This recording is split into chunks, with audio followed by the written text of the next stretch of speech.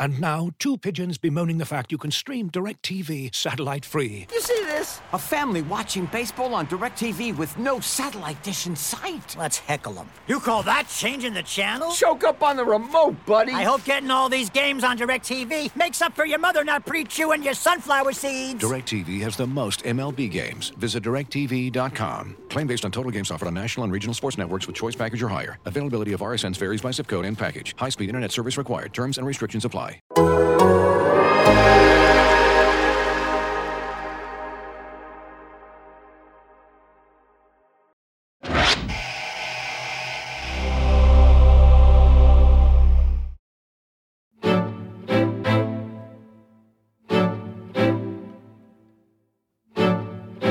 Since I was a kid, my dad's never been there. You know, he's never came to a football game of mine. I got promised that I'd be at a big-time school. I'd be D1. Basically, I got promised everything that you would want to hear.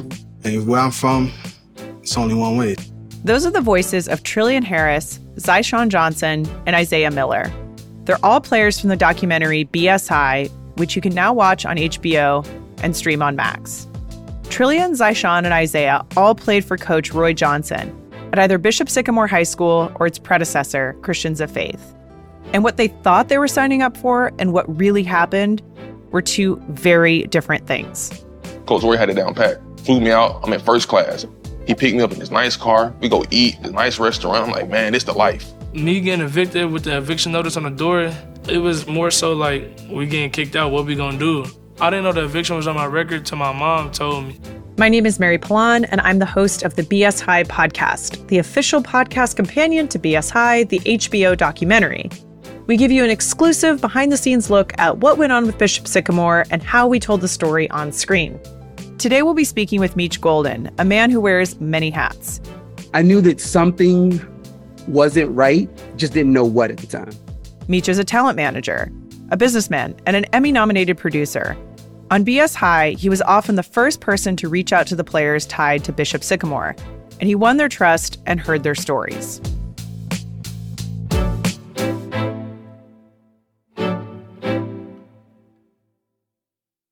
I want to start with high school sports. Did you play, and what was your experience? It was great. It was great for me personally. All of my friends played growing up. Prior to high school, I should say, I was always bigger than a lot of my friends before they hit growth spurts and things like that. So I typically couldn't play Pee Wee football because it was always by weight, and I weighed more than all of them. But when we got to high school, I was finally able to compete with those guys and play on a lot of the same teams as them. I was never like the biggest, fastest, strongest guy, but I prided myself in, and I'll never forget one of my coaches, his name was Glenn Farello. He just told me to just outwork everybody, hard work beats talent any day. That's what he said. That just motivated me to just work harder than everybody. So I was trying to finish suicides first in basketball. When it came to football, if I wasn't finishing first, I'm like, yo, let's make everybody do another one. Like, let's just every day just trying continuously to get better. And that's kind of carried over into everything else that I've done. What is it about high school football that has millions of kids participating and that sticks with people for years? To me, that's where like true fandom starts, right? Up until that point, you're watching it on TV, you're watching the professionals play, and you in high school is when you start forming your identity, so to speak, and your own opinions about the way in which you view the world and what you want to support, what you don't want to support. And I think there's something unique about that high school experience where you're not reliant upon ESPN to tell you what happened yesterday. Like, you want to go to the game, actually experience, your boy scoring that touchdown or being a part of like blocking on that play where, your boy like ran back a kickoff return and, the cheerleaders, the inner city rivalries, like there's kids that live in your neighborhood that go to different schools. And so you play against them and then you get to go back to the neighborhood and have those bragging rights. So it's a really like special experience. And then at the core of it, you're still learning, right? Like, it's still school. And so I think that for me personally, that experience is something I hold very, very dearly. Like, me and my friends now, when I go back home during the holidays and stuff, we sit around and we kick it and talk about the high school days more than we're talking about what we're currently doing in our lives. Because it's such a transformative experience. You know what I mean? What do you remember about the first time you saw and heard about Bishop Sycamore? Well, first and foremost, am I able to curse on here? Because so it was like a oh shit moment. Because literally I was watching the game Sunday. I was watching the game, literally watching the game on TV. And I'm just scrolling on on Instagram. And I'm like, yo, this is crazy. For me, it was the tone switch of the color analysts. Like there was in the beginning, they're trying to sell you because this is a football game when it's a high school football game on a Sunday. So they're trying to sell you that Bishop Sycamore may actually be able to compete with IMG, right? And then all of a sudden, as the game starts to unfold, you start to see that they were having doubts about what they were seeing. And it was almost as if they were trying to save themselves in a way and maybe even protect the integrity of the network. And I don't know if that was somebody in their ear or, I'm not sure what that process was like, but as a viewer, you could feel that. Maybe I feel it a little bit more in retrospect now that I'm, thinking back on that moment, but I definitely noticed that there was a shift and then the score was just ridiculous. Right. And so, in my mind, I'm thinking, how is it possible that this team was able to get on the schedule of arguably, a perennial powerhouse? It just didn't make sense to me. And so I knew that something wasn't right, just didn't know what at the time. You were really the first contact point for a lot of key people in the story. How did you go about building those relationships and finding the right people? One of the kids that I remember speaking to very early on, was Zyshawn. And I related so much to Zyshawn. Him and I we grew up in similar circumstances. And so we just connected on a different level. Like I was able to help him put down his guard a lot quicker than I think a lot of other people may have been able to. And he shared really intimate details with me about what this experience was supposed to be for him and what it was and what it wasn't. Being that I had that from him so early on, it helped me to go into each and every other conversation, whether it was with a parent, whether it was with a player or a coach. I guess you can say unbiased. Just tell me your story. And then I can then take that back to everybody and say, hey, I think that this is a kid that we should interview. I think he has a really good perspective, even if it just mattered for one specific part of, the overall story that we were telling. That conversation was really transformative for me because I wasn't fishing for anything at this point, right? The game had happened and that was the story, right? Initially going into it, we just wanted to talk about the game, but then there was all these other things that sort of started to rear their head as we were, doing our digging. And obviously anybody who knows you knows that if you got a skeleton in there, she gonna find it. So you better tell us. You better tell us. The kids on the team were the target of so much social media attention, some or most of it negative. How did you go about building trust with them? Yeah, I just kept it so real with them. I have nothing to gain from this. Regardless, I'm paid to the end of this week, right?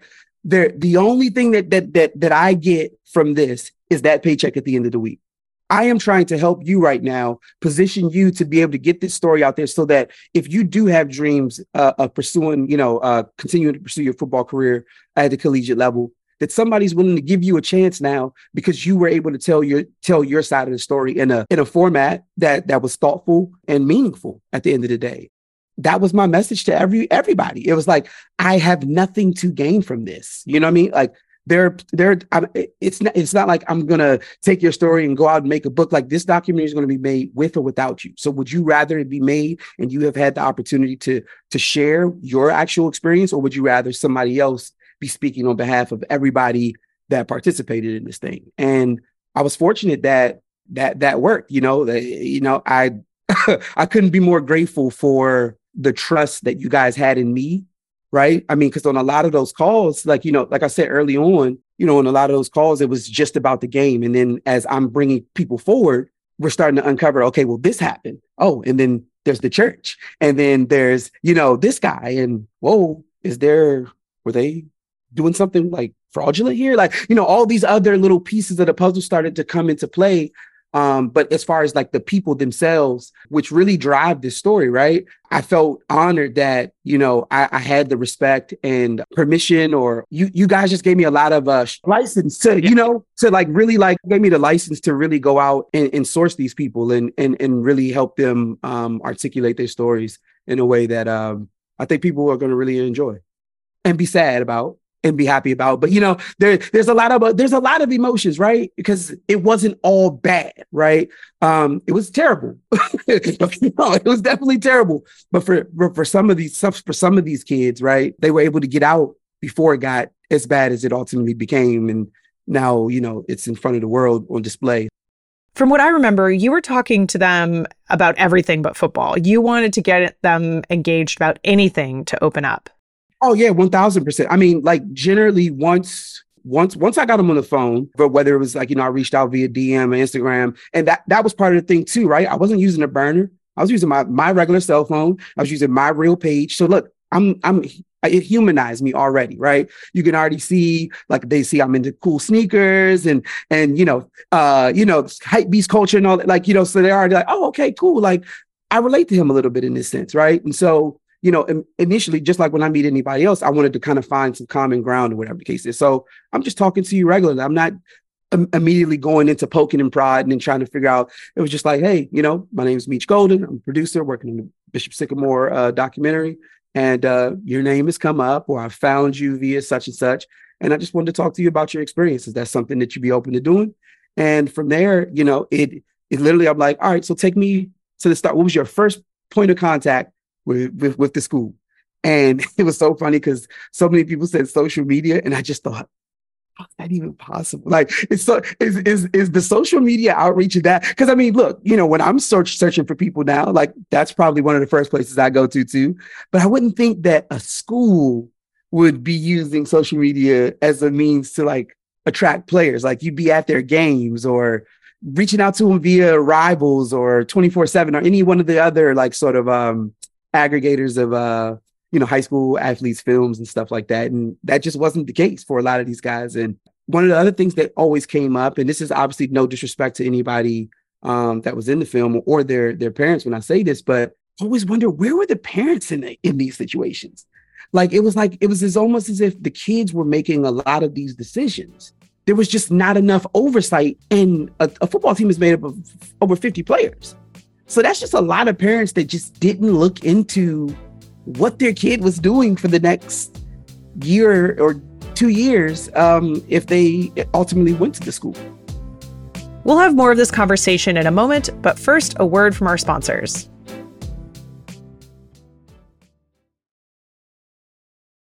Looking for an assist with your credit card, but can't get a hold of anyone? Luckily, with 24/7 U.S.-based live customer service from Discover, everyone has the option to talk to a real person anytime, day or night. Yep, you heard that right. You can talk to a real human in customer service at any time. Sounds like a real game changer if you ask us. Make the right call and get the service you deserve with Discover. Limitations apply. See terms at discover.com/creditcard. And now, two pigeons bemoaning the fact you can stream DirecTV satellite-free. You see this? A family watching baseball on DirecTV with no satellite dish in sight. Let's heckle them. You call that changing the channel? Choke up on the remote, buddy. I hope getting all these games on DirecTV makes up for your mother not pre-chewing your sunflower seeds. DirecTV has the most MLB games. Visit DirecTV.com. Claim based on total games offered on national and regional sports networks with choice package or higher. Availability of RSNs varies by zip code and package. High-speed internet service required. Terms and restrictions apply. Looking for the best place to buy tickets for any of your favorite teams or sporting events? We've got the spot. Our partner, StubHub, has been the leading ticket marketplace in the world for over 20 years, providing a 100% guarantee with every order. From a worldwide selection of live events, the widest choice of tickets and industry-leading partnerships, StubHub has what you need to purchase with confidence. StubHub, an official partner of The Athletic.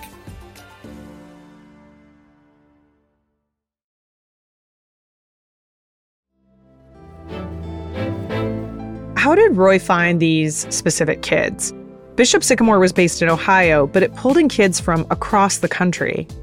It's funny. So it's almost as if he targeted these different neighborhoods or areas, I should say, or regions within the country where football was like a big sport, right? So he had this group from California, and all of them had grown up playing with each other. They all knew each other. So it was a trickle down effect of like, hey, one kid, if I get one kid, ultimately, like he'll say, hey, who's that other kid that you play with? And they were now telling their friend about that opportunity that, was presented to them.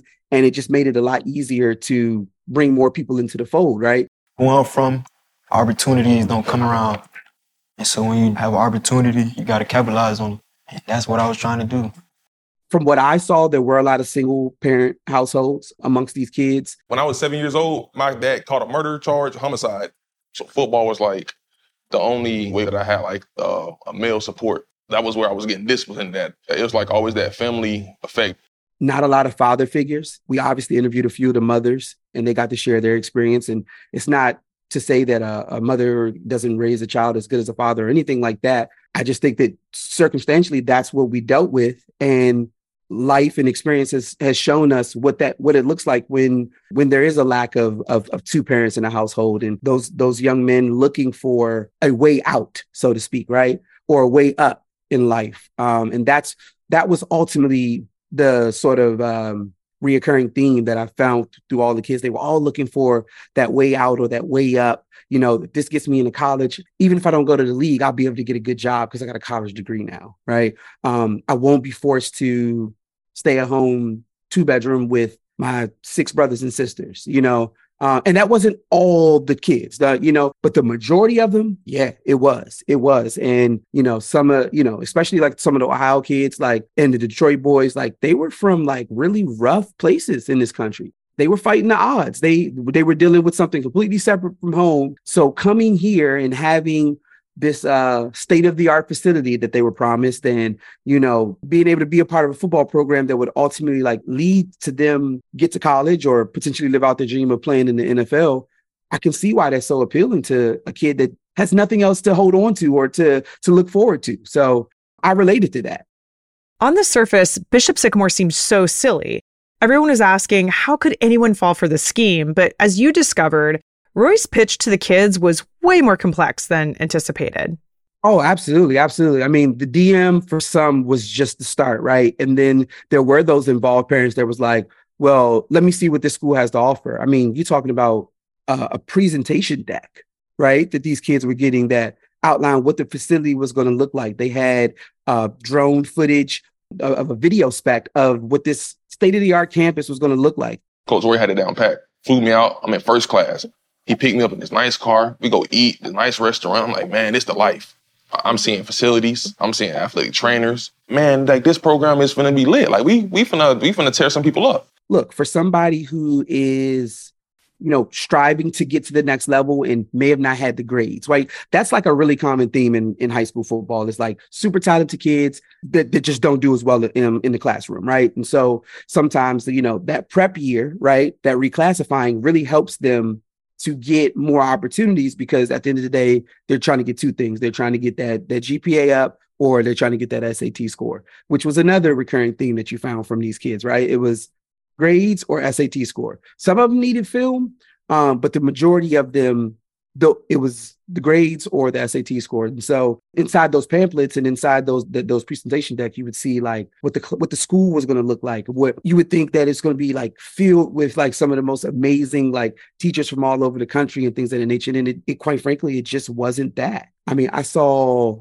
acceptance letters that kids got, letting them know that, hey, like you've been accepted into the school. If you just didn't know any better, like I could see why you would go for that. They had, and for anybody who doesn't know, listening to this right now, IMG Academy is owned by one of the biggest agencies in the entire world. This school is literally like a college university. I'm talking about a Division I, Power 5 university. There are some colleges on that level that don't have as good of resources or facilities and accommodations as IMG has. And so to be promising that to these kids, in their mind, they're like, partially like, probably, what did I do to deserve this? But like, I can't turn this down. Like this may be my opportunity or the moment that I've been waiting for my entire high school or football life. It's almost hard to turn down, even if You haven't necessarily walked the facility and seen all the things, right? Like in their mind, they're thinking, who would take the time to put this together if it weren't really a real thing? If this wasn't actually something that was going to happen and be made. How did the kids change during the process of filming their interviews for the doc? I mean, yeah, I saw it a ton. You know, a lot of these kids come in with this harder sort of exterior, right? Like not necessarily tough guys, but, you know, wanting to show that they're not soft or they're not a punk. And as we were, you know, interviewing them, whether it was the pre-interview or I would say more so when the camera went on, right? During the pre-interviews, they were able to maintain a bit of that harder exterior. A good filmmaker, good producers, we can kind of filter through that and see like, okay, there's more there. And I know the exact line of questioning to bring those things out. And I'm not doing it because I'm trying to put you on the spot. I really want you to tell your story. I want the viewer that's getting ready to ultimately watch this to feel what I feel when I'm talking to you, right? You make a cameo in the doc at the end at a really dramatic moment. Can you talk about that and what was going through your head then? So I wasn't told to do that. I wasn't being told to do that, right? And I also didn't know that anybody was going to follow me. In my mind, I just literally had my producer hat on. I'm like, okay, let me go talk to him right now. Talk him off this ledge, like get him back in the chair. Like that, at the end of the day, I just need to get him back in the chair, you know? And so as I'm walking out there and I'm talking to him, it was a really sunny day and I could just feel that there were people there now. So I'm like, okay, like I'm hot. He's hot. Roy. Like, I wanted to be friendly enough that he felt comfort in speaking to me because we had such good rapport, you know, throughout that process. And so it would have been inauthentic of me to change up the way in which I had been speaking to him before. Right. But I also wanted him to know that like you messed up, you screwed up. And now you got to live through it. You also agreed to live through it. And this is a part of that process. Like if you want people to know that you are genuinely sorry about the things that you are sorry about, then how is you walking out right now and not being able to accept that some kid felt this way? Okay. You know, and that in that short amount of time, that's what I was trying to convey to him. Right. I wanted to let him get his frustrations out. Because look, naturally, whether you made a mistake or not, when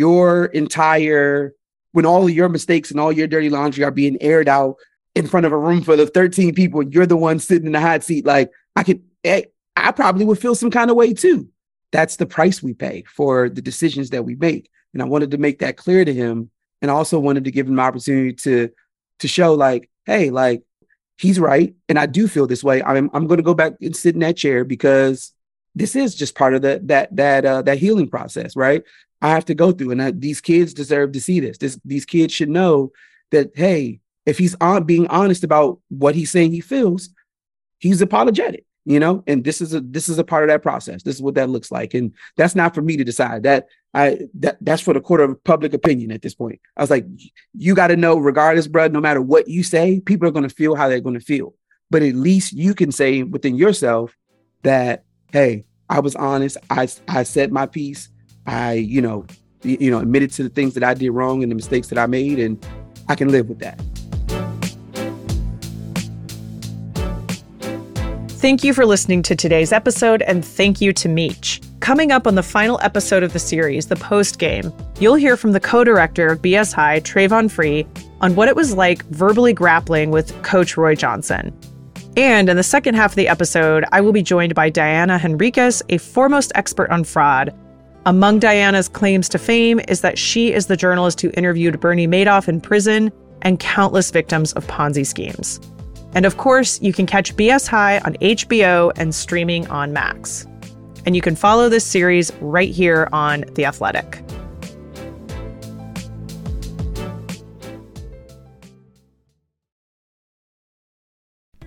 As you've probably heard by now, we've teamed up with BetMGM this season. We'll be using BetMGM lines to make all of our picks, and we'll have special offers for our listeners each week. If you haven't signed up for BetMGM yet, use bonus code The Athletic, and you'll get a 1-year subscription to The Athletic, plus up to a $1,500 first bet offer on your first wager with BetMGM. Here's how it works. Download the BetMGM app and sign up using bonus code The Athletic. Make your first deposit of at least $10. Place your first bet on any game and claim your voucher for a 1-year subscription to The Athletic. See BetMGM.com for terms. U.S. promotional offers not available in D.C., Mississippi, New York, Nevada, Ontario, or Puerto Rico. Gambling problem? Call 1-800-GAMBLER. Available in the U.S. Call 877-8-HOPE-NY or text HOPE-NY 467-369 in New York. Call 1-800-NEXT-STEP in Arizona. 1-800-327-5050 in Massachusetts. 1-800-BETS-OFF in Iowa. 1-800-270-7117 for confidential help in Michigan. 1-800-981-0023 in Puerto Rico. First bet offer for new customers only in partnership with Kansas Crossing Casino and Hotel. Don't forget, if you haven't signed up for BetMGM yet, use bonus code The Athletic, and you'll get a 1-year subscription to The Athletic, plus up to a $1,500 first bet offer on your first wager.